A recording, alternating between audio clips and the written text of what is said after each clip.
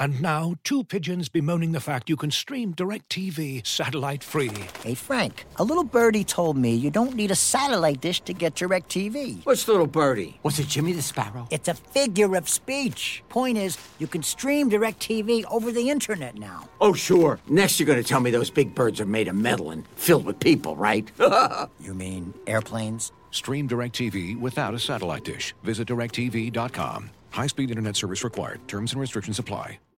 What we're offering is something really different. And I think that really is liberating for our writers to allow them to kind of emerge and go by what they see. Trust your eyes. What are your eyes telling you? When you look at a game, what are you seeing? Trust them. And you can write stories off of that. It takes a while, but they start to trust their eyes and they start to trust what they think is happening, and that makes all the difference in the world. And they can speak authoritatively about the team they covered, because they're not.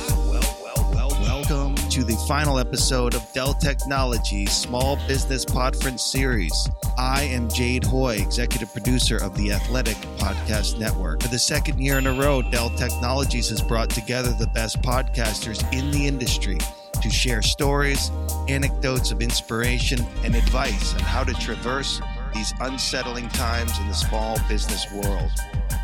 In episodes 1 and 2, the Athletics co-founders Alex Mather and Adam Hansman brought us through the birth and development of a simple idea, which was to serve sports fans with exceptional journalism in a wide variety of sports that other outlets were increasingly unwilling to support. We don't ask for permission to do things here. That's an important aspect to our culture. If you want to do something, I don't want to hear about it. Just go do it.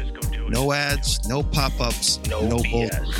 What started with a handful of people was now hundreds of journalists, podcasters, editors, managers spread out across major cities in the U.S. and Canada. Obviously go across international borders with Canada. As detailed in episode 2, the expansion into the Bay Area was a success, but there would be no sleep. The team set their focus on a new market, the United Kingdom, and over the course of several days in late May 2019, most of the top sports writers in England were about to hear the pitch of a lifetime. What were sort of the challenges or thoughts and goals behind going over the ocean and going to UK? We had always pegged the UK as a country where we wanted to cover the Premier League. We wanted to do it at some point. Alex Mather, co-founder, CEO of The Athletic. I think something clicked for us in 2019 where we said the only time to hire journalists is in the off season. It looks like in 2020, there's a Euros tournament in the summer taking up the off season. Little did we know that there wouldn't be a Euros 2020 in 2020. But we thought that 2019 was probably our best shot at recruiting. And so we had a board meeting and we basically said, we're going to invest X million dollars and we're going to go over to the UK and we're going to hire as many great people as we can. We're going to understand what garden leave is and notice periods and all that stuff that make hiring in the UK quite complicated. But within 108 days, we went from board approval to launch. I'm Adam Hansman, co-founder and president of The Athletic. Sounds insane even to think back 108 days to go and launch in a new country with, I think we had 50 people at launch. Everything we'd learned in the US was, launching New York and you have a 15-person staff. And so it's sort of, triple, quadruple the size of anything we had done stateside. The good news is we had a couple folks that we had retained that knew the talent. It was really just a question of could we go in, convince a bunch of the best sports journalists in the UK to buy into this thing. I'm Akil Nambiar. I am the GM of content strategy and analytics. It's funny, before I joined The Athletic, I actually took a month-long trip in Europe and the UK. And I would read papers. I'd kind of understand what was happening there. And I remember telling Adam and Alex, I feel like my itch isn't scratched as a fan there. There's something that's still left to be desired. And a few months later, Ed Malyon, who is now our director of content strategy and analytics, he actually messaged Alex and said, I would love to just chat. 2018, we were really focused on doing things well in North America. 2019 comes around and Adam and Alex were like, let's think about the UK. What would it mean for us to go over there? And it was myself and George Qureshi, who was our soccer editor at the time. We got on the phone with Ed. And I remember texting George and I was like, this guy's instinct is spot on. Like, he just knows what will make this business work. And from there, we embarked on a week-long, just crazy trip where we met with a majority of the writers that we ended up hiring now. We talked to them about the vision. It was just an incredible whirlwind of an experience. We didn't know until we got into a couple of those first conversations. It was just an open question. Was anyone going to believe us? And our brand name at that point was fairly unknown. Folks had done their research, didn't really know anything about the company. And, we had to go in with basic brand reputation being very low and building that up. Some of the more fun conversations were connecting the great journalists in the UK with counterparts in the US to just talk about how we do business and how we treat journalists. And some of those conversations were really cool. Welcome to the Ornstein and Chapman podcast on The Athletic. This idea that Real Madrid's structure makes it harder in certain ways as well. You don't have a sovereign wealth fund behind you. You don't have one very, very wealthy guy like Chelsea do. Is there ever a conversation to be had about changing the structure?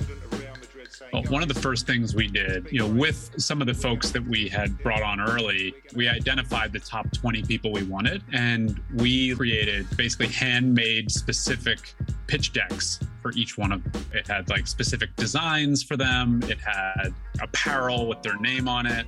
And so we went in and did our homework.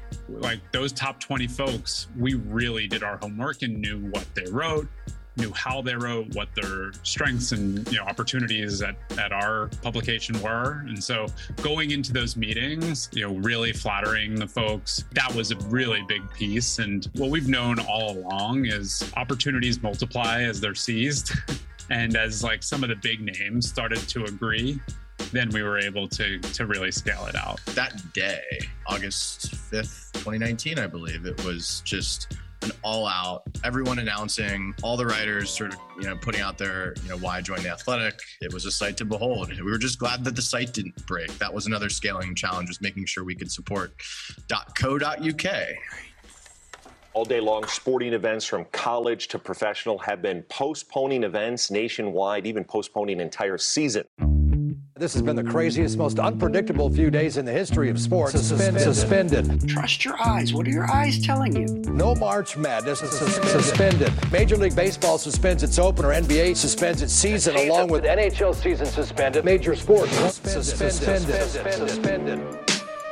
In March of 2020, the pandemic hit, and the sports world would be shuttered, lingering in wait for months without anything to cover. The Athletic, barely 5 years in, was gaining steam, and then this, a complete blackout of sports content.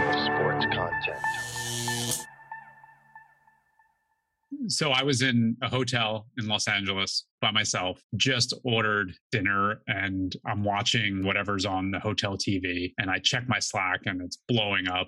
We've got Tony Jones in Utah, breaking news that they're just going to shut the game down. Well, I just saw Quinn Snyder point to the locker room, and they're taking these players off the floor. Wow. It's just a real eerie silence in the arena. You just never see something like you saw tonight. And I think that this is a night that we'll all remember for a long time. We knew very little at that moment in time. And I'm sitting in this hotel room as the CEO of a sports media company with 600 people around the world. And the first thing that just comes to mind is we have to get our people home. It was pretty scary. First and foremost for our people in potentially harm's way at that moment, right? And we're just thinking, what is happening? It was difficult. Let's be clear about that. Marcus Thompson, senior columnist, The Athletic. It was tough. One of my strengths as a reporter is being able to go up to a guy and get him to talk to me and have a conversation, especially a unique one. So being stripped of that was really tough. And, there had to be an extra level of creativity. My name is David Aldridge. I am the editor-in-chief of the Washington, D.C. Bureau of The Athletic. It was hard. And I give our group an incredible amount of credit for coming up with different ideas. Will our subscribers want to read about sports bars that have been impacted by it? As it turns out, yeah, they did. Are they going to want to read about mascots? As it turns out, yeah, they would. You know, I wrote a story about all the credentials that I've saved over the years. I didn't think anybody would read it. A lot of people did. There's like two big realizations that I had. One is just the creativity that we have across the newsroom. We had a channel called Let's Get Weird. And, you know, people across the company would throw ideas in there of things that we could write about. And that was cool to see. That response to that energy was cool to see. The other thing that was amazing for me to see is the way the subscribers, you know, wanted an escape. And, you know, although there were no sports like happening at all, they loved what we were doing. And one thing I didn't touch on earlier, but when I left Facebook, I knew that I wanted to work at a place that could be the best part of someone's day. We're lucky enough, and credit to our writers and audio folks and just all the creative folks in the company, you know, we produce something that can be the best part of someone's day. And I think through the pandemic, when things got really dark, is when you saw how much this meant to our subscribers. So it gave you a bunch of hope through that time. We on our Warrior staff, we had a nice little crew of 4 people where we all knew what we were doing. We all had our own little avenues, and we could kind of work with each other and create a synergy. To me, that's what got us through. And the fact that there were really no limits, you know, everything was on the table. We could be as creative and wacky and weird as we wanted to be. There was a period of time we had no content. You know what I mean? I think Adam can touch on that. Yeah, but maybe I'll start with some of the things that we believe are positive coming out of the pandemic is really looking at a wider talent pool, a more diverse talent pool, a bigger pool to pull from when you're not just looking for people in the Bay Area, for example. And so when we've removed that constraint, we start to just operate at another level. We're able to bring on folks in Canada, in Australia, you know, any city or town in the United States. And that really opens us up to creating a much more diverse and inclusive company. You know, with that comes challenges, right? With that comes communication challenges, especially for a startup. We're not a company with 25 years of momentum, right? The sort of the serendipity of like, you know, early day startups, 2 people chatting in an elevator and suddenly you've got a feature idea. I think that's the challenge going forward, is how do you marry some of those really amazing aspects of a geographically disparate employee base, you know, with really collaborative, conducive behaviors. And that's like the best companies in the world are going to figure that out. And so, you know, challenge accepted on our side for sure. I went to my first live sporting event last night for the first time since 2019. And you just remember that feeling. And I think a lot of people are going to experience that over the upcoming summer and fall. And what we used to say, fall in love with the sports page again, is sort of fall in love with sports again. And the games aren't the same. Like we can admit that without fans and seats. But, you know, that interest isn't going away.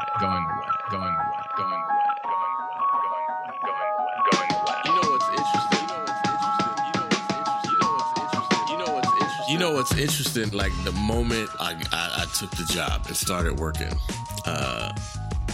it was immediate that it was the right move.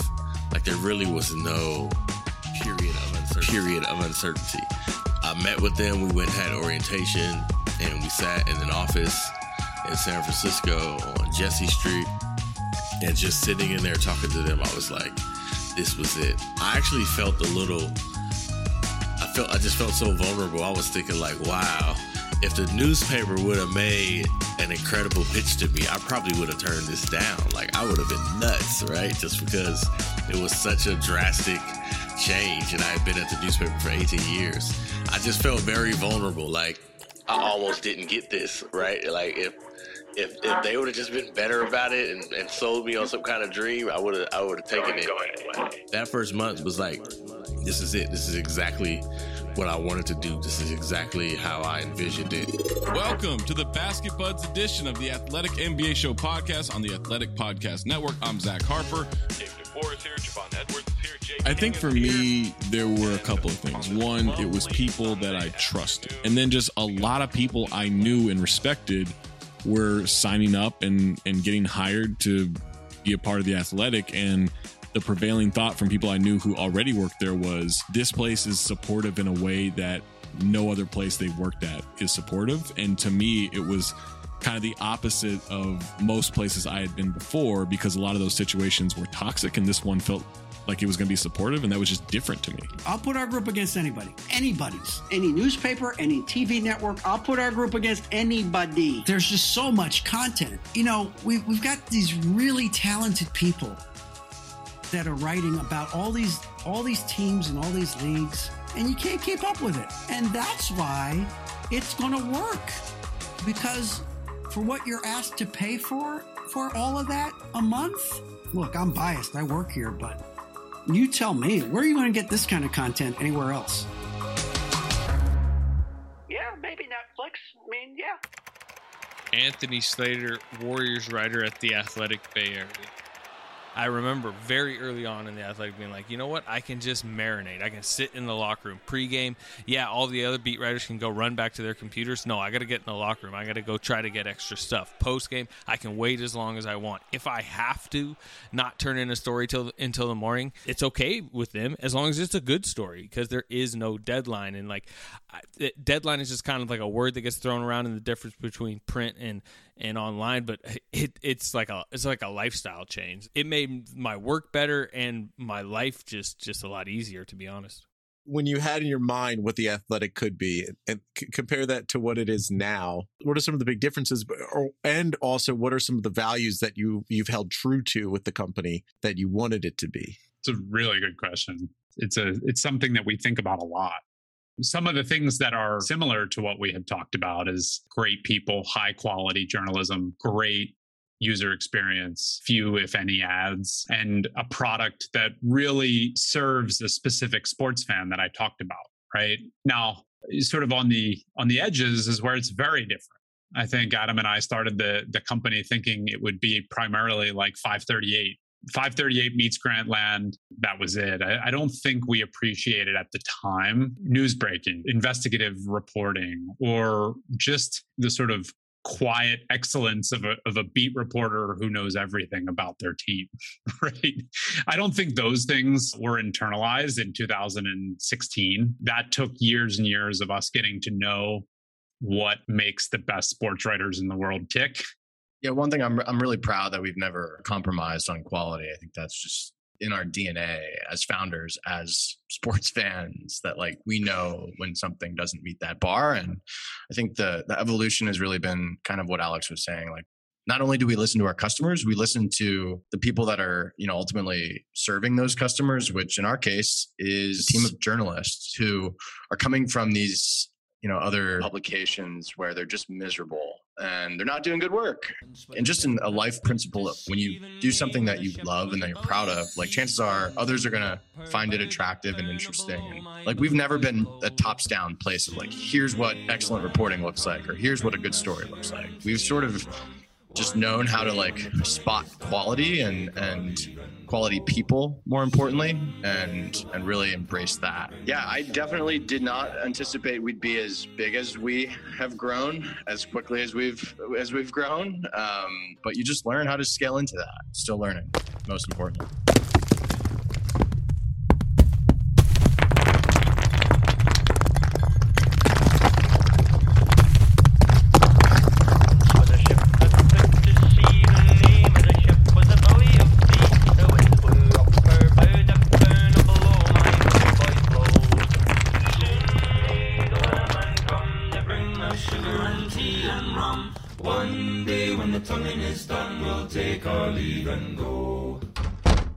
I think kind of cracking through to, that next level, it's something that takes time, because as people build more and more affinity for what we do, I think that's the thing that then translates to a brand and then allows you to compete with these larger companies. And, given the fact that we were started in 2015 and we can even put our name alongside some of these incredible places, like, it makes me proud. And again, it's a testament to just everyone that we have here. One other thing I like to say is, although the brand is new, any of our writers or producers or editors, you all have been doing this for a really long time. So it's like you all have been decades training to make this moment happen. And, we've found a recipe that works, and you bring great people together. Although the brand is new, it's just a testament to the work that's happened by our writers, producers, journalists beforehand. And I think that's what's gotten us to be so successful today. I think it's liberating because it allows good writers and good reporters to really kind of put their individual stamp on a team. It allows them to kind of go through their contacts to come up with good stories that make sense for the team that they're covering. Whether it's a feature on a coach or it's a statistical analysis of a player, you can kind of go deeper and get beyond the surface and get beyond the notebook about hamstring pulls and, he's going to be out 7 to 10 days. Nope. I wouldn't ask anybody to subscribe to that. What we're offering is something really different. And I think that really is liberating for our writers. Trust your eyes. What are your eyes telling you? Would you look at a game? What are you seeing? This episode is just one of many podcasts included in the Small Business Podference presented by Dell Technologies, a podcast conference to get inspiration on topics like fundraising, building teams, or managing a business in our current environment from top podcasts like Mandy Woodruff and Tiffany Elish, Brown Ambition, Rhett and Link, Ear Biscuits, and Gretchen from Happier with Gretchen Rubens. Visit DellTechnologiesPodference.com. I'm Jade Hoy for the Athletic Podcast Network.